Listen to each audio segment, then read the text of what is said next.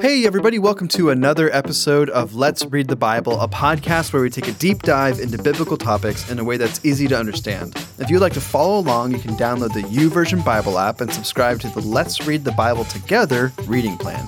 We also have that plan available on our website, grove.church. And as you're reading along, just two quick reminders for you. One is this is a month-over-month reading plan, so you're going to want to choose the month of January if you're going to try and finish up this month with us. February, there will be a new reading plan to subscribe to, so we'll make sure you're aware of that as well. And the second thing is, as questions come up, if there's questions that you have that you would love for us to take time to discuss and process and answer on the show, we would love for you to send in those questions. There's two ways that you can send us those questions. The first is via email at info@grove.church is the email address. Make sure to put in the subject line a Let's Read the Bible podcast question, or you can just say a question for Evan and Aaron. We get those questions, we'll answer them there, or you can direct message us on the Facebook. We are the Facebook. We are the Grove Church, not the Facebook. We are the Facebook. We're Grove Church in Washington State, and we'd love for you to give us direct message us your questions there. So, listeners, you may not know this, but we are the Facebook. We own it. Yes, sir. We are Not really. Just kidding, Mark. Please don't cancel our account. All right. Well, anyway, as far as resources that we're using today, it's pretty much just the Bible. So I think why would we do that? We're just kind of recapping. Both of these passages are pretty easily read, pretty easily studied. So, but that doesn't mean there's not a lot of truth in there, because there is, and it's gonna be great. All right, so let's talk about Acts. We're wrapping up Acts this week. So as we're reading, I don't remember exactly what day of the week it is, but we're wrapping up Acts, and then we're getting close to wrapping up Genesis. Not quite, but I think we have about one more week, I think is what we have in Genesis. Yep, and then we have a few Psalms we'll talk about. Well, let's start with Acts. This section of Acts actually covers Paul's final journey toward Rome, where he would spend the rest of his life, and it's a pretty fitting end to the book, all things considered. Because here's the thing, right? The whole book is kind of leading up to this moment, which is interesting. But when you look at it here, like if we had to nail down what is the book of Acts about, well, it's about the birth of the early church, and it's really about the spread of the gospel. Mm-hmm. It's Jesus saying, you will receive power when the Holy Spirit comes on you, and you will be my witnesses in Jerusalem, Judea, Samaria, and to the ends of the earth. And that's kind of what Acts is showing. Is Pentecost happens, we're seeing Jerusalem, and then it starts to spread and spread. And then really, I would say led by Paul, it starts to spread into the Gentile world. And again, Gentile just means non-Jew, so outside of Israel. And so at the time that this is being written, Rome is the greatest power, for sure the greatest Western power. I mean, China was pretty powerful in the East, but that's not really factoring into the biblical story too much. And so it is very fitting that Paul's march to see the gospel spread everywhere that it can go is going straight. It's going straight to the big man. It's going straight to Caesar. Yeah, so, but we won't spoil it. But yeah, the book is showing how, in spite of persecution, the Holy Spirit can't be stopped. And I think these last few chapters of Acts are a microcosm of that, where in spite of the persecution that Paul is experiencing, the Holy Spirit will not be stopped. The gospel is going to spread. Yeah. So in chapter 21, Paul travels to Jerusalem, where he meets with James. And this is James, Jesus' brother, not James, John's brother, because he had already been killed at this point. So he meets with James, Jesus' brother, who is kind of the leader of the church at Jerusalem. And it's a really cool passage, because it gives this picture of Paul coming before the elders of the church and kind of giving a report. Like, here's what happened on my missionary journeys. Here's what God has done. And it says that they praised God for it. So this isn't a situation where they're like, oh my gosh. Like, no, they're very excited about Paul's ministry to the ends of the earth with the gospel, which is an important thing, because there is this tension, and we read about it all throughout the New Testament, between the Jews who had been serving God all of their lives and for generations, and these kind of, for lack of a better word, newcomers, I guess, is a way you could say it. But here we don't see a hint of that. There is this, well, we will in a little bit. But as far as like the church elders go, at least, they are rejoicing and praising God for Paul's ministry in those far off places. But James does suggest that Paul should go and offer sacrifices in the temple to show that he does not teach that the Jews should forsake their customs. So one of the big criticisms of Paul, or I guess you could even say that one of the big lies that's being spread about Paul, is he's going around telling all of the Jews, like, hey, Judaism doesn't really matter. Who cares about the Old Testament? Let's just launch into this new thing, and you don't need to do, don't worry about any of the holidays or the festivals and stuff like that. Like, no, Paul is saying, like, hey, if you're Jewish, keep going with that. That's great. But here's the Messiah. We've met him now. And if you're Gentiles, you're not bound to the same things. So Paul does this, but he's arrested. So people stir up trouble. We'll hear about them in a little bit.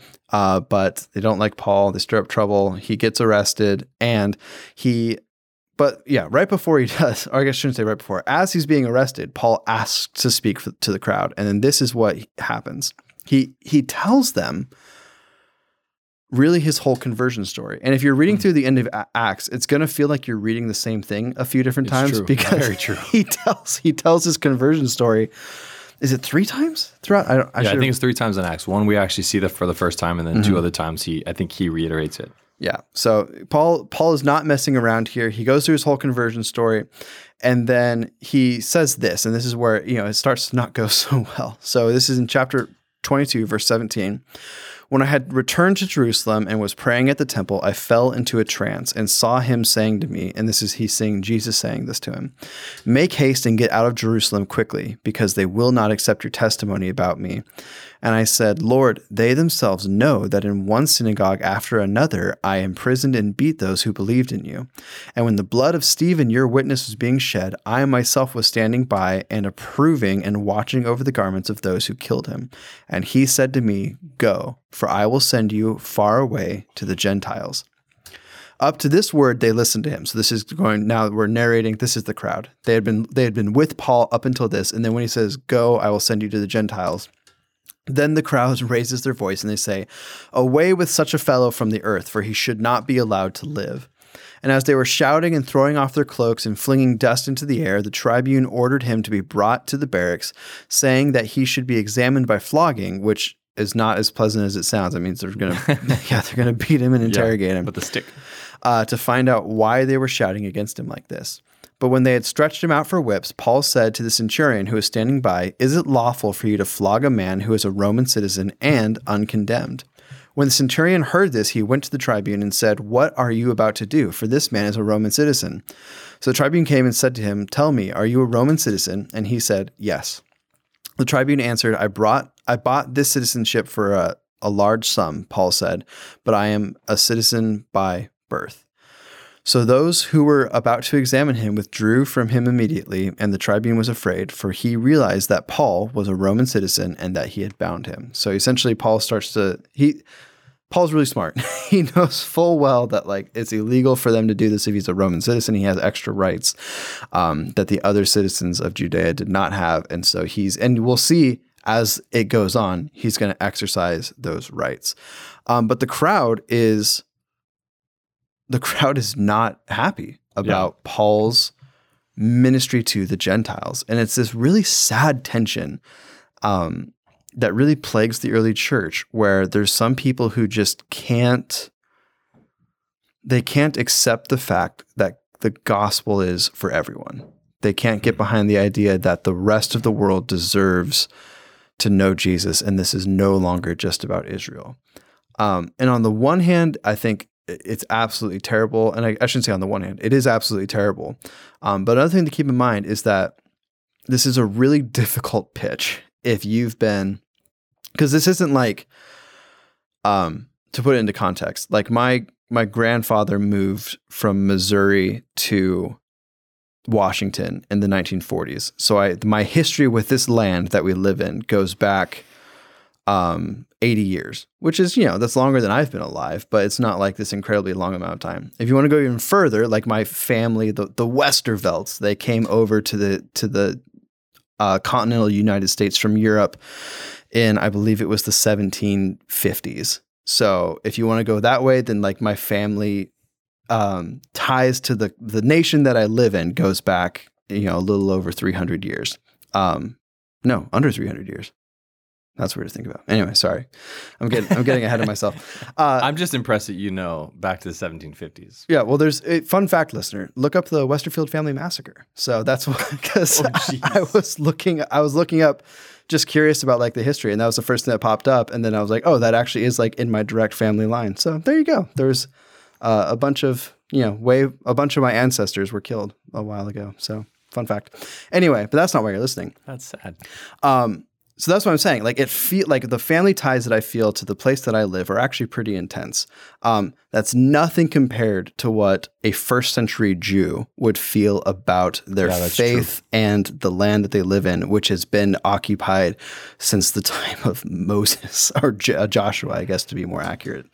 So having their whole faith shift like this is a really big ask. And so while it's wrong that they are so resistant to the Gentiles, I also think it's understandable, if that makes sense. So yeah, and I think, man, I mean, you've got someone like Paul who was Saul prior to this, right? He was living with him, in sync with him, in step with him, and all about, he was zealous for the history, the lineage, the truth of Scripture as they understood it. And then he came face to face with the gospel, with Christ, and he did the full 180. The repentance, right. The lifestyle of repentance, and it's one thing to have this incredible experience, which is why I think it's so powerful. And I do think I actually misspoke. I think it's only twice in Acts, and then he brings it up again in one of his letters later, his conversion story. I think, but okay. Anyways, all that to say, I know there's 3 times in the New Testament we see it. So. But it's interesting to just see the dynamics play out, where you can sense Paul's passion throughout his writing and throughout his life. You can sense his desire that people would come and know the truth of Jesus and who he was, what he came to do. But then you also have this entire, not just history and lineage and this ancestral roots of what they knew for the Jewish people. And then Jesus comes in and flips it on its head, not intentionally, because that was God's plan all along. So it's not like this was the one track and then Jesus came in and jumped it to another track. It was one track all the way throughout the entirety of Scripture and humanity was this redemptive narrative, but it drifted along the way to become this own system and regulations and faith system based upon them. And so there is this crazy, like, heartbreaking moment where, as he's sharing his story, they say, "Nope, do away. We're done. Get out of here. We don't want you." And it's kind of heartbreaking and devastating, and all at the same time. But it's going to get. Yeah, we're going to keep seeing exactly what's going to happen with Paul going through it. And these last few chapters of Acts are really going to be Paul appearing before different people and kind of sharing and defending himself and sharing the gospel. So next up, he is brought before the Sanhedrin, which is the council of priests. Yeah. And this, I don't know. The Jewish council of priests. Yep. This is one of those things I've never picked up on all the times I've read through Acts. So it's always fun when you're studying and all of a sudden you realize, like, oh, this happened. The Pharisees and the Sadducees actually disagree. It's funny because we've talked a few weeks ago about how we always think of the Pharisees and the Sadducees as agreeing, but right. And I was reminding, like, hey, remember, like, these are very politically different people. The fact that they agree on what needs to be done about Jesus is actually pretty incredible. Well, here we see them disagreeing about what to do with Paul. And so funny. The Pharisees are like, because Paul's talking about the resurrection and everything, and the Pharisees are like, hey, this sounds pretty good. It's also interesting to see that as time is going on, some of the Pharisees are starting to break away a little bit. You're seeing, and I think it has also helped that Paul was not just a Pharisee, as he describes himself. He was a Pharisee of Pharisees. He was very well respected. He was very zealous. And so seeing someone like Paul come to faith in Christ, I think had to have had an impact with the other Pharisees that he knew. But the Sadducees, they are still like, no, there's no resurrection. This guy's a heretic. Get him out of here. And so they send him to basically before Felix, the governor. And so a plot is discovered to kill Paul. He's shipped off. He's going to go stand with Felix. He defends himself as believing the whole of Scripture. So his whole thing is like, hey, I'm not rejecting the law and the prophets. I'm saying that Jesus is the fulfillment of the law and the prophets, which is another argument that he makes throughout his letters. By chapter 25, 2 years have passed. So Felix hears this, he puts him in prison, and he keeps him there for 2 years. So it's only a sentence in the book of Acts, so you can miss it really quickly. But this is a long time that this is happening. After that, Felix is succeeded by Festus, and Festus offers to try Paul in Jerusalem, but it's kind of a trap. He kind of wants to do the Sadducees a favor and just condemn Paul. And so Paul says, no, I want to be tried before Caesar, which was his right as a Roman citizen. Yeah. So that's the second time we see Paul flexing his, Paul knows his rights, and he's going to make sure that he gets to preach the gospel as many times as he possibly can and for as long as he possibly can before. Well, it makes me wonder when I know he's leveraging the system as a Roman citizen, and like there's got to be an ulterior motive, right? There's the agenda or the heart of like, man, I want to go to Rome anyways. Yeah. So it's almost it makes me wonder whether that was kind of the motive. Like, no, I want to go to Caesar. I think at this point in Paul's life, and I shouldn't say at this point because for most of Paul's life, but I think it's accentuated right now. I think Paul is obsessed with getting the gospel out there to as many people as he possibly can. But it's funny because we were reading through Philippians in our young adults group. And it struck me how in Philippians chapter 1, he talks about the two things he said that I said were actually really convicting is he talks about how, yes, I've been in prison, but let me tell you, church at Philippi, this has been great for the spread of the gospel. Every single guard knows why I'm here. And then some of them are even starting to be like, it's like Paul's in some of the darkest moments of his life. And he's using that as an opportunity to like all of the guards who are coming to him say, hey, let me tell you about Jesus. And then he talks about how reports have been making it to him of his rivals and people who don't have great motivations that are now kind of taking his places. And he says, look, if they're preaching the gospel, great. That's all I need. So you kind of see Paul, particularly as an old man, is just laser focused on, I think he knows the end is coming. That's the whole to live as Christ and to die as gain. And he is going to die empty if he's going to give all that he has, which is, it's just incredible. Paul is a very admirable character in the Bible. Well, you see his zeal. I mean, he even said it, you saw it with the way he lived his life pre-Christ, sounds like before Christ, and then how he lived it afterwards. Like there was something about his passion and zeal for truth. And yeah, it's true. I think that's the significant characteristic that doesn't change course at all. If anything, it becomes more magnified. So yeah.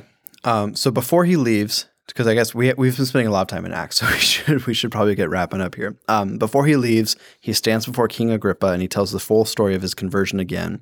And then this happens. So this is after Paul is shared. It says, and as he was saying these things in his defense, Festus said with a loud voice, Paul, you are out of your mind. Your great learning is driving you out of your mind, which in itself is a pretty funny statement. But Paul said, I am not out of my mind, most excellent Festus, but I am speaking true and rational words. For the king knows about these things, and to him I speak boldly. For I am persuaded that none of these things has escaped his notice, for this has not been done in a corner. King Agrippa, do you believe the prophets? I know you believe. And Agrippa said to Paul, in a short time would you persuade me to be a Christian? And Paul said, whether short or long, I would to God that not only you, but also all who hear me this day might become such as I am, except for these chains. Which I love is like, I feel like that line is supposed to be read funny. Yeah. Like where he just like, hey, you should all be like me. And then he kind of lifts up his chains. He's like, well, maybe not this part. Then the king rose, and the governor and Bernice, who is the king's wife, and those who were sitting with them. And when they had withdrawn, they said to one another, this man is doing nothing to deserve death or imprisonment. And Agrippa said to Festus, this man could have been set free if he had not appealed to Caesar. And again, I think that gets back to your point, where I think if someone told Paul that, and we're like, dude, you could have just been free if you didn't say, I want to go before Caesar, Paul would have been like, yeah, but that's the point. I want to go to Caesar. So. Well, I think at this point too, like the death threats and the constant, what's the word I'm looking for? Attack and persecution was still mounting and building and it was ongoing. Like there was no out. So it's almost one of those things like Paul's not an idiot. He's a pretty smart, he's a very smart individual. And so for him to be able to appeal to Caesar, he's under the guard of the Roman Empire, in essence, to lead him to Rome to be able to go before Caesar. And so I almost wonder if there was this it's a strategic shift of, I don't know when I'll see Caesar because he understands the court systems are never like instant. Right. It's years before he actually meets with Caesar. So it's almost as if he knew like this could very well be course. At the same time, Paul's a very prayerful, discerning person. Like maybe it's one of those moments that we don't catch in scripture, but I just think there's so many like, kind of in hindsight, like looking after it, and I've never really thought about this before until now, so welcome to my open processing, but how strategic and unique and incredible could it have been and could it be that God orchestrated and created this avenue and just said, Paul, this is what you do. Like, Paul, this is the direction. Paul, this is the step. And how, I mean, we are beneficiaries of Paul's life because of the gospel, because of what Jesus did with him and meeting him so many years ago. And so I just think it's kind of fun to just speculate a bit and kind of think, man, this is like the safest route possible to get to Rome, to be able to stand before Caesar and continue to spread the gospel throughout the modern day world at that point. Well, speaking of how safe that route was, in chapter 27, Paul sets sail, and then there's a huge storm. Yeah, right.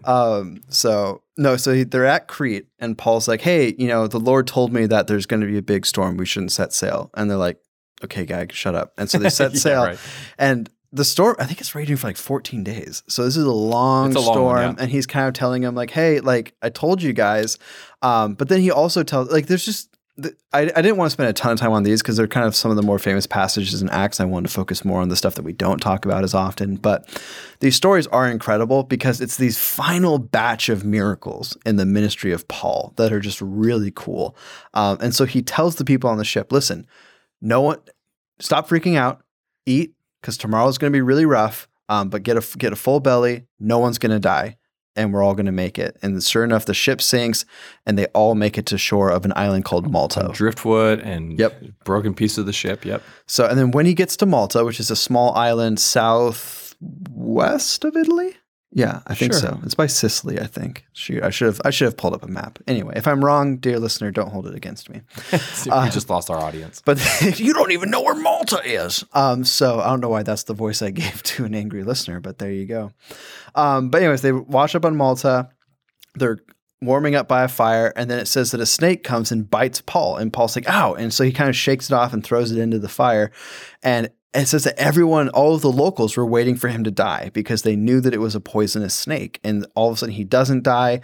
They think that he's one of the gods. And Paul's like, no, like, let's not start that train. But then he does miracles. Like, he heals someone. There's all these things that are happening. Aaron pulled up a map. It is southwest of Italy and directly south of Sicily. So yay for vague recollections of where Malta is. Way for Evan the encyclopedia. Woo! So anyway, through all of this time, the Holy Spirit works miracles through Paul, and many come to believe. And I also again, we talked about this last week a little bit, but all of this is in the first person written from Luke. Yeah. So this isn't like, and then this happened to Paul. He's literally saying, and then there was a massive shipwreck. We all swam to shore. Luke is describing things that he himself has seen with his own eyes, which is really cool. So it's not even Paul that's in chains by himself, but like Luke is right there with him, whether he's in chains or not, but he's right there with him the whole time. So, and it's kind of, which is crazy because you don't ever think about that when you're reading through the book of Acts, or you're reading some of Luke's, I guess Luke only wrote Luke and Acts, but I don't ever think about that. Right. I always just say, this is Paul's story, but you just forget about the narration and the writer. Well, and I love that you see that the disciples have begun, they learn from their mistakes with Jesus, where Jesus has to stand alone. And when he's crucified, there's only one disciple who's there with him. Yeah, that's good. When Paul is on trial, he has his friends with him. And all the letters, like remember, read all the letters that Paul writes from prison. They're almost always, hey, I'm with this person, or this person came to comfort me. Hey, say thank you. They greet you. Right. Yeah. So it is really cool that while Paul suffers like Christ suffered in the sense of he's going to die for the truth, he also gets to suffer with people, which is really great. So finally, Paul arrives in Rome, and we always talk about how Acts ends kind of abruptly. And so the two theories are either that's just where Luke wanted to end it, which, I mean, it could be. I don't tend to subscribe to that. I tend to say that this is probably when Luke finished writing. like this is the last thing that happened, and then he wrote it, and then he sent it off to Theophilus. So by the time Acts was finished, Paul had not yet been executed. So I was about to say spoilers, but that's actually nowhere in the Bible.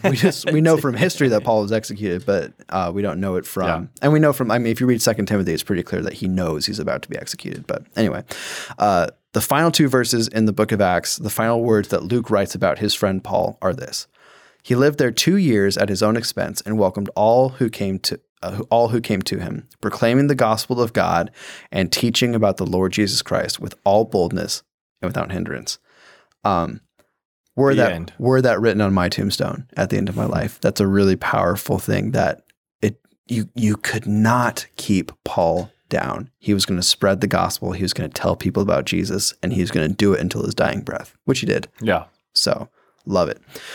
Before we jump into Genesis, we want to take a quick moment to ask everyone to leave a 5-star review on whatever platform. I'm told that Spotify started allowing reviews. Yeah, so, and I don't know if there's something we have to set up on our side or if they're just allowing it now. I don't know yet. So yeah, so do us a favor. If you were able to leave a review on Spotify, just send us a message so we know what you did. But apparently that's a thing that happens. But also Apple Podcasts is the other kind of the big one. So if you want to leave a review there, that's great.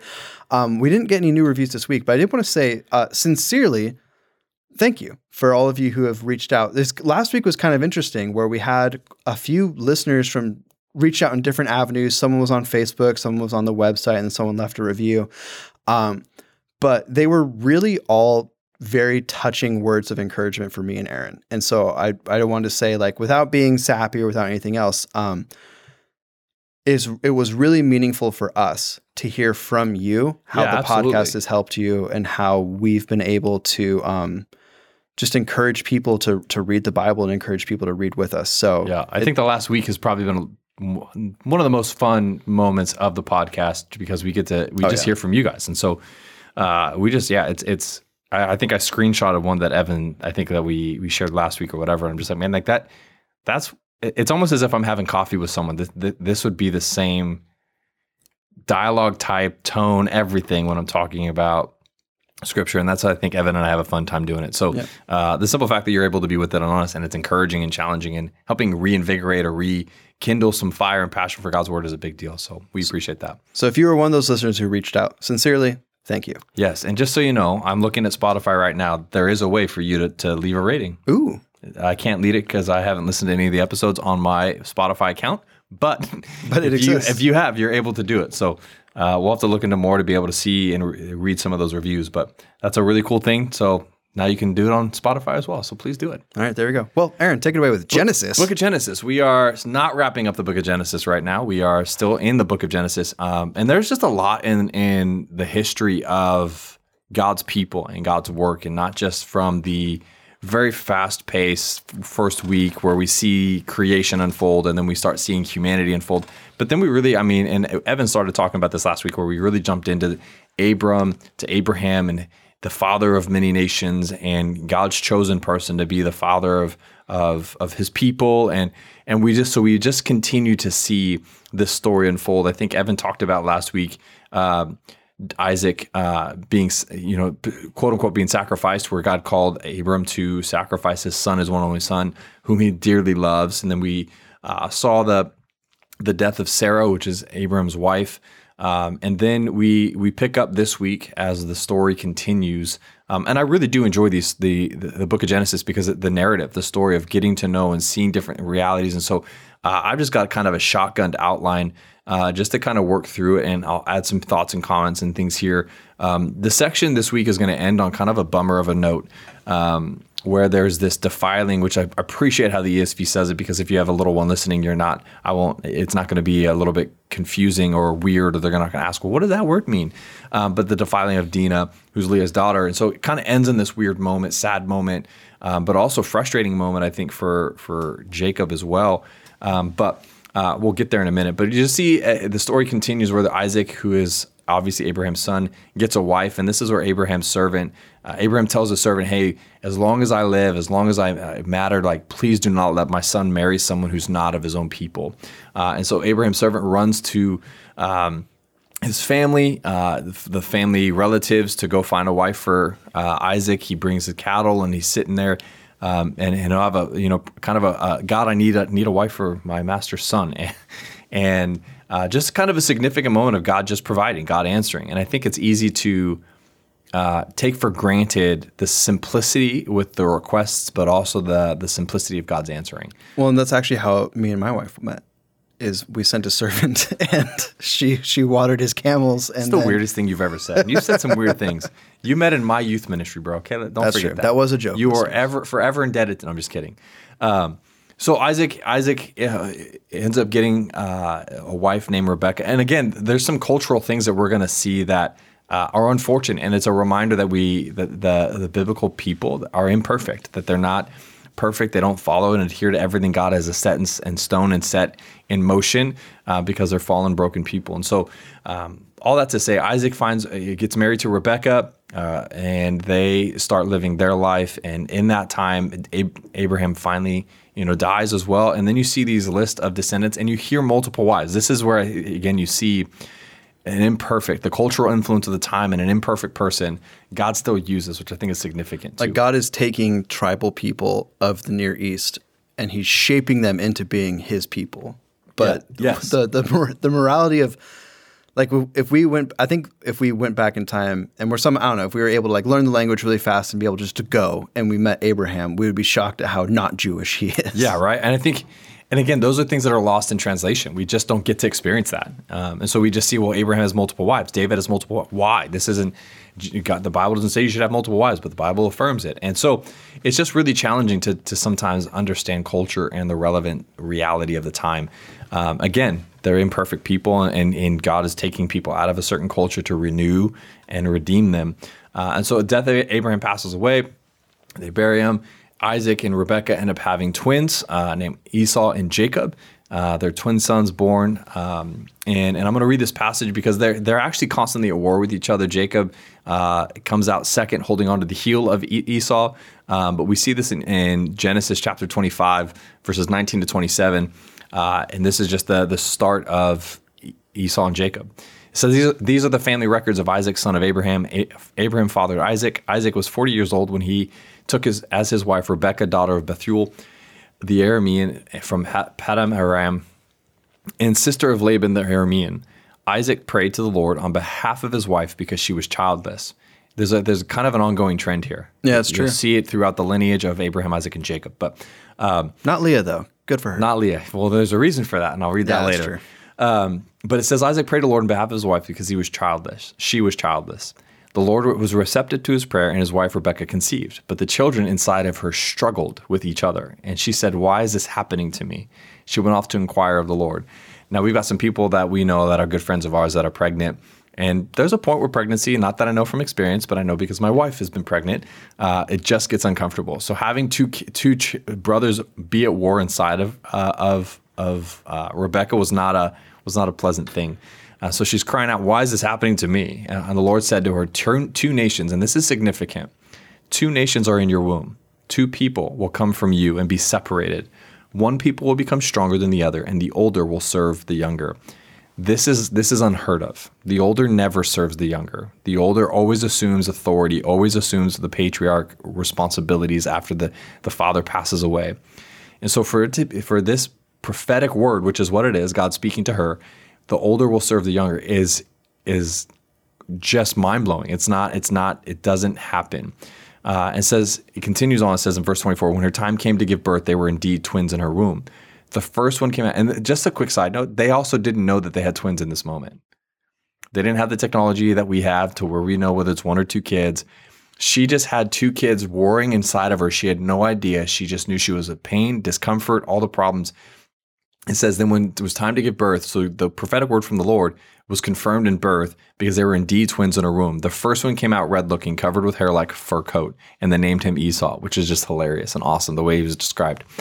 And after this, his brother came out grasping Esau's heel with his hand. So he was named Jacob. Isaac was 60 years old when they were born. When the boys grew up, Esau became an expert hunter and outdoorsman, but Jacob was a quiet man who stayed at home.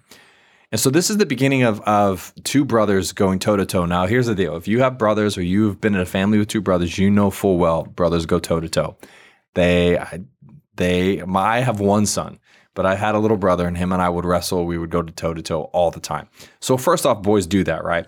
But we see it to a much higher degree in this dynamic. You see manipulation and deceit. You see in the next passage, you see Esau, their grown man, is out hunting. Jacob is staying home. Esau is famished. And it's one of actually probably for me one of the sadder stories in Scripture. As I reflect, like it's just a bummer that Esau was so famished, so hungry, and Jacob's making soup. It's almost as if you've ever fasted before, and you come into a place where they're just making such good food, and you're hungry and you're starving, and all you can think about is that food. Esau in that moment sells his birthright. Now the birthright was that number 2 child. as the firstborn son, you had rights and privileges. The father your inheritance would be a little greater. You would have more authority. You would take over the patriarch duties when your father passed away. That's what the birthright was. You gained more favor. And so he sells his birthright for a bowl of soup. When I was down visiting my family for Christmas in California, and my younger brother Brett offered me, he said he would take my birthright, but instead of soup, he offered me biscuits and gravy when I was down there. But that's awesome. Good job, Brett. It was just kidding. Bad job. And they were delicious. Let me tell you. And you sold your birthright. I mean, figuratively, I suppose. But I think my parents are planning on an equal division, so there's not really a birthright in our family, at least. Culture changes. What are you going to do? But it's a big deal. So Esau sells his birthright, which is for me a very sad moment in Scripture in general.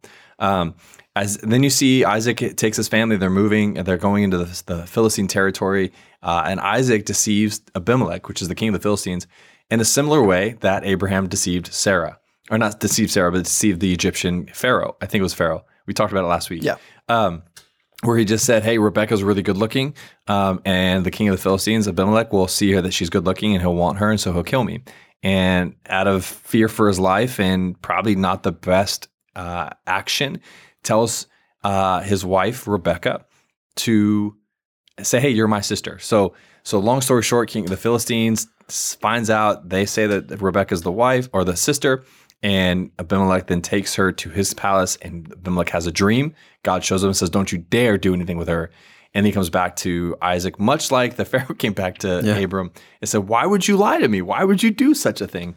It's interesting how in Genesis we do see this theme of sons committing the sins of their fathers. Yes. Because you have this, Abraham does this, and so does Isaac. And then spoilers, but what? No, Isaac is going to play favorites with his sons, and it's not going to turn out well.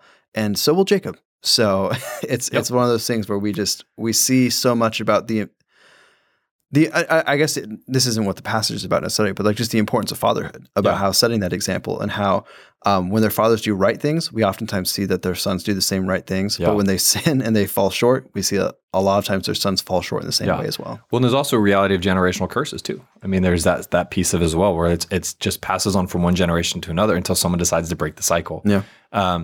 And so you just see this same deception, the same way of living that Abram did with Sarah, and now Isaac did with Rebecca. Then you have this moment where Isaac is on his kind of at the end of his life. He's wanting to bless and in essence give to Esau his birthright, which is that blessing, that favor, that and God honors the blessing spoken over Isaac or Jacob and Esau. And so we see this moment. I'm going to read this passage because it's somewhat of a familiar passage for some of us, but it's pretty challenging to think that Isaac was deceived by Jacob and his mom, Rebecca. One of the side notes is that it says, and I think I read this, but maybe not, but Isaac loved Esau and Rebecca loved Jacob. And so you see this moment where Rebecca and Jacob team up together to deceive Isaac to get the blessing that it was Esau's because he was the older brother. And so we see this in Genesis chapter 27. Just going to read about 10 verses here. It says this: as soon as Isaac had finished. I'm skipping some things I want to say first. Oh my goodness! I know. I'm sorry. So Jacob receives this blessing, but then Esau receives leftovers. That's what I want to say. Like Jacob receives this full blessing because Isaac is deceived because Jacob, I think kills an animal, wraps the fur around his arm so it feels like he's really hairy. His mom makes Isaac's favorite soup and says that Jacob made it. Even Isaac says, "You sound like my son Jacob, but you feel like my son Esau." Eats the soup. It tastes good. And then he gives Isaac a blessing. And as soon as this happens, Esau comes running in. And this is where it picks up. Sorry. It says, as soon as Isaac had finished blessing Jacob, and Jacob had left the presence of his father Isaac, his brother Esau arrived from his hunting.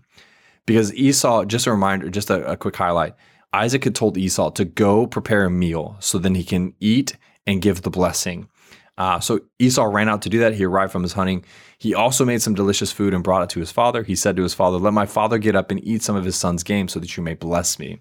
But his father Isaac said to him, "Who are you?" He answered, "I am Esau, your firstborn son." Isaac began to tremble uncontrollably. "Who was it then," he said, "who hunted game and brought it to me?" I ate it all before you came in, and I blessed him. Indeed, he will be blessed."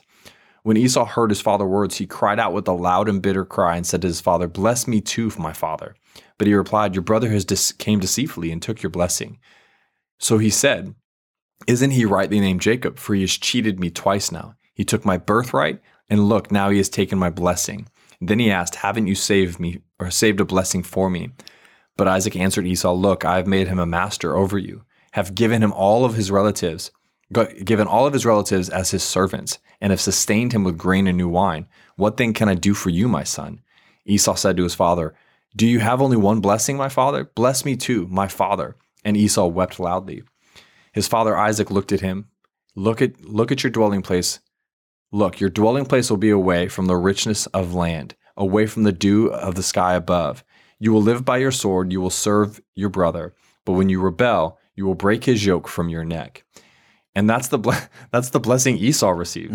Good times. But it's for me, it's this picture of Esau as the firstborn.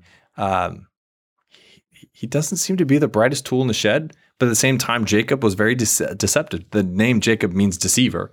We have a good friend named Jacob that we'll joke around with all the time, calling him deceiver. Anytime he is a little bit underhanded in fantasy football, we just remind him what his name means. One of our other friends, who's a common friend, calls him, I guess actually brother-in-law, calls him a snake because it fits hand in hand. So anyways, that's a whole side note. So anyways, all that to say, Jacob then is encouraged and told by Rebekah to flee to Laban, which is her dad. He flees. There's a dream that Jacob has where the staircase of heaven is open. They call it Bethel because the Lord was in the midst to worship Bethel, worship God. Jacob then wants to find a wife. He's by himself. He has the birthright. He has the blessing, and he's looking for a wife. And so he finds a relative wife that he would love to marry, and it's Rachel, which is the second-born daughter of Laban. And he makes a deal with Laban that he'll work for 7 years as a payment to receive his daughter's hand in marriage. 7 years goes by. He gets to marry on the wedding day. Wedding night happens. He wakes up the next morning and realizes it was not Rachel. It was actually her not so good looking older sister, Leah. Classic prank. And and so Laban, and Laban's excuse was, "It's not good for me to marry off Rachel if I haven't married off Leah." He's like, "But look, you can serve 7 more years and then marry Rachel as well." Again, cultural issues. So then Jacob does that because it's love at first sight moment is what it is. Like Jacob sees Rachel and is like, "I love her." So he works 7 more years, gets married to Rachel, and he loved Rachel the most. And so Jacob's children, he then has children with both of them. Rachel's a lot later. And this is what I was referring to earlier when you mentioned Leah. And the Lord saw how much Leah was hated. And it says this in Genesis. It says that the Lord saw how Leah was hated, and he opened up her womb and left Rachel barren. In other words, it was this judgment on Jacob for preferring Rachel over Leah. And it's kind of a significant blow. And there's this discord and this tension that exists between Rachel and Leah, and he loves Rachel more, but I'm giving him more kids. And then you see the 12 sons of Jacob. You see the 12 sons of Jacob come out of this tension, as well as their servants, because it's the same thing that you see with Abraham and Sarah. Here, have my servant to give you children since I can. Rachel does the same thing. Long story short, I will say, because we can't get in. I mean, we're already going way over our time this week. It's your fault. Hey, we both talked long this week. But I would highly recommend. We have podcast episode 111 where we did a full episode on Leah. Yes. And actually, we had multiple people reach out about how much they enjoyed that episode. So if you want to hear a little bit more about one of the more under talked about Bible characters. The lesser appreciated. Yeah. Episode 111 of Let's Read the Bible. We do an episode on Leah. Yeah. So they get married. They kind of live happily ever after, not really. Jacob becomes prosperous. He deceives his father-in-law Laban, gets more wealth from his father-in-law Laban. He runs away. Then he comes to this encounter where he's gonna meet Esau, and he's afraid of the repercussions of the way he treated Esau to begin with, about stealing his birthright, about stealing the blessing. And he stops at one point, separates his camp. And this is a pretty significant passage where Jacob wrestles with God in the night. His hip is touched. He walks differently. But it's just this ongoing journey of God working his redemptive plan in the midst of dysfunction, in the midst of rebellion, in the midst of brokenness, and in the midst of cultural issues of just learning and growing and trying to understand how the gospel is interjecting all of these things. And then we get to the end of the section this week. We're gonna hit this passage. Jacob and Esau, they reconcile. Everything's okay. And then it comes into kind of a side note. It's kind of sidesteps for a passage, and it talks about this idea of the defiling of Dinah, which is Leah's daughter. And I'm going to read the passage. I broke it down a little bit. It's not going to be very long. And then read a quote from the ESV Study Bible, which I think is pretty profound to read and understand as well. But it says this is in chapter 34. It says, "But Jacob's sons answered Shechem and his father Hamor deceitfully because he had defiled their sister Dinah." In other words, Shechem is someone who really saw Dinah as like, man, he lusted after her. He wanted her. And so he ended up forcing her to do what he wants. I'm trying to say it politely just in case there's kids listening. But he does something that he forces her to do, and he still desires to have Dinah as his wife. Hamor comes in and says, "Hey, my son wants your daughter. What can we do?" And then this is the response from Jacob's sons. Now, mind you, Jacob is not in the conversation for some reason. I don't know why, but he's not around when this is happening. It says this, as Jacob's sons answered Shechem and his father Hamor deceitfully because he defiled their sister Dinah. "We cannot do this thing," they said. In other words, giving our sister to an uncircumcised man is a disgrace to us. "We will agree with you only on this condition. If all your males are circumcised as we are, then we will give you our daughters and take your daughters for ourselves and live with you and become one people. But if you will not listen to us and be circumcised, then we will take our daughter and go." And it's just this, like, they want to marry. What do we need to do? How do we need to make this right? So this is what they tell them: get circumcised, all your men. They do this, and then we pick up in chapter 34, verse 25. It says, "On the third day, when they were still in pain, two of Jacob's sons, Simeon and Levi, Dinah's brothers, took their swords, went into the unsuspecting city, and killed every male. They killed Hamor and his son Shechem with their swords, took Dinah from Shechem's house, and went away. Jacob's sons came to the slaughter and plundered the city because their sister had been defiled. They took their flocks, herds, donkeys, and whatever was in the city and in the field. They captured all their possessions, dependents and wives, and plundered everyone in the house." Everything in the houses. "Then Jacob said to Simeon and Levi," when all of a sudden this is where Jacob comes in all of a sudden out of nowhere. It's like, what did you do?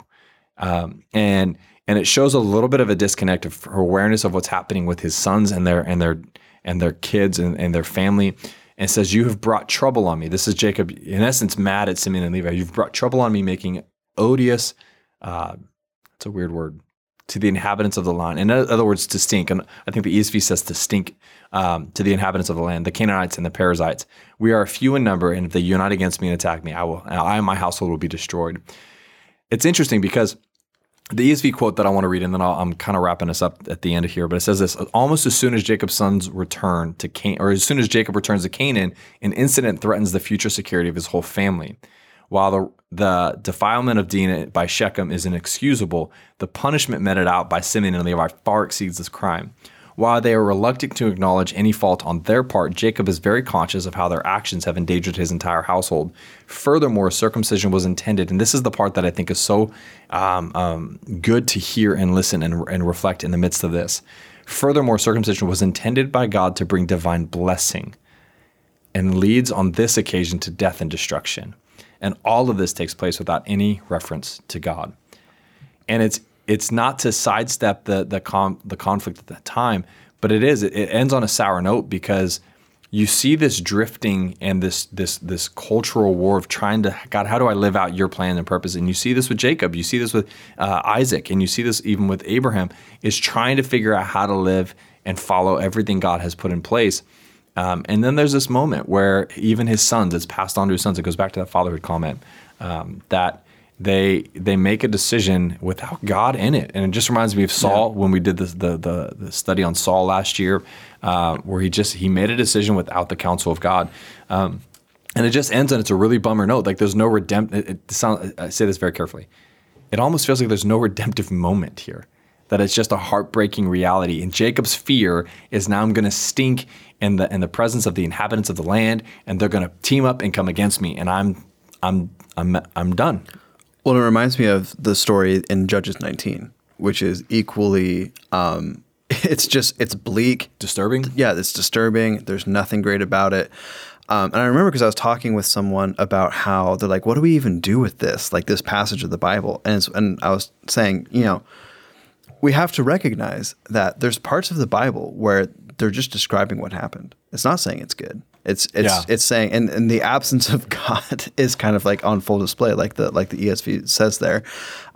It's describing just wicked, sinful things that are happening. And I think it's also showing how, like I kind of said before, how these are not perfect people. It's not like God appears to Abraham and all of a sudden they start following his law perfectly. Like, no, there's a lot of cultural changes and moral changes that need to happen. And we see it happen over time. But these are struggles that the people of Israel have pretty much for the whole history. Yeah. So, and I say this, I think to kind of put a bow on it, so to speak, where it seems like there's no redemptive end, there's no redemptive piece to this whole story. This is not the end for Jacob. Like, this is not the end for God's people. This is not the end for the legacy and the lineage. We talked about this at the Abraham episode. It was his faith was credited to him as a righteousness. And even in the midst of these hard things and these downer things and these tragic realities, God is still good and at work in redeeming his people.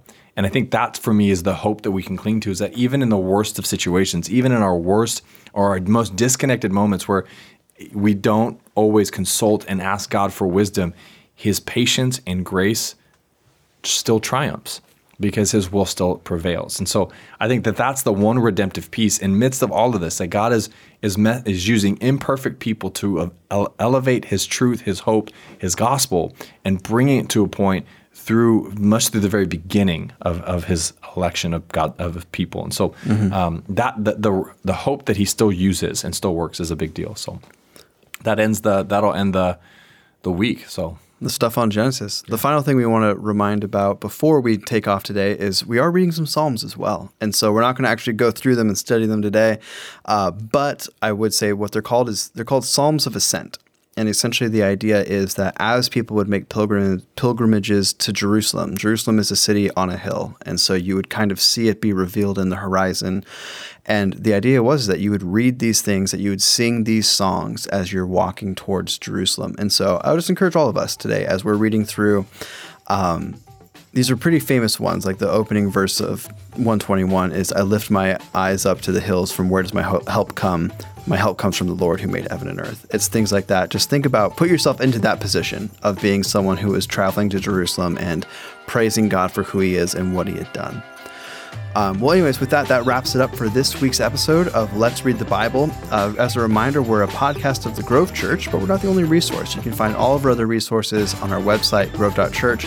And then if this podcast has been a blessing to you and you would like to consider financially contributing to the ministry that the Grove Church does, you can also do that on the website. There's a give button in the upper right-hand corner.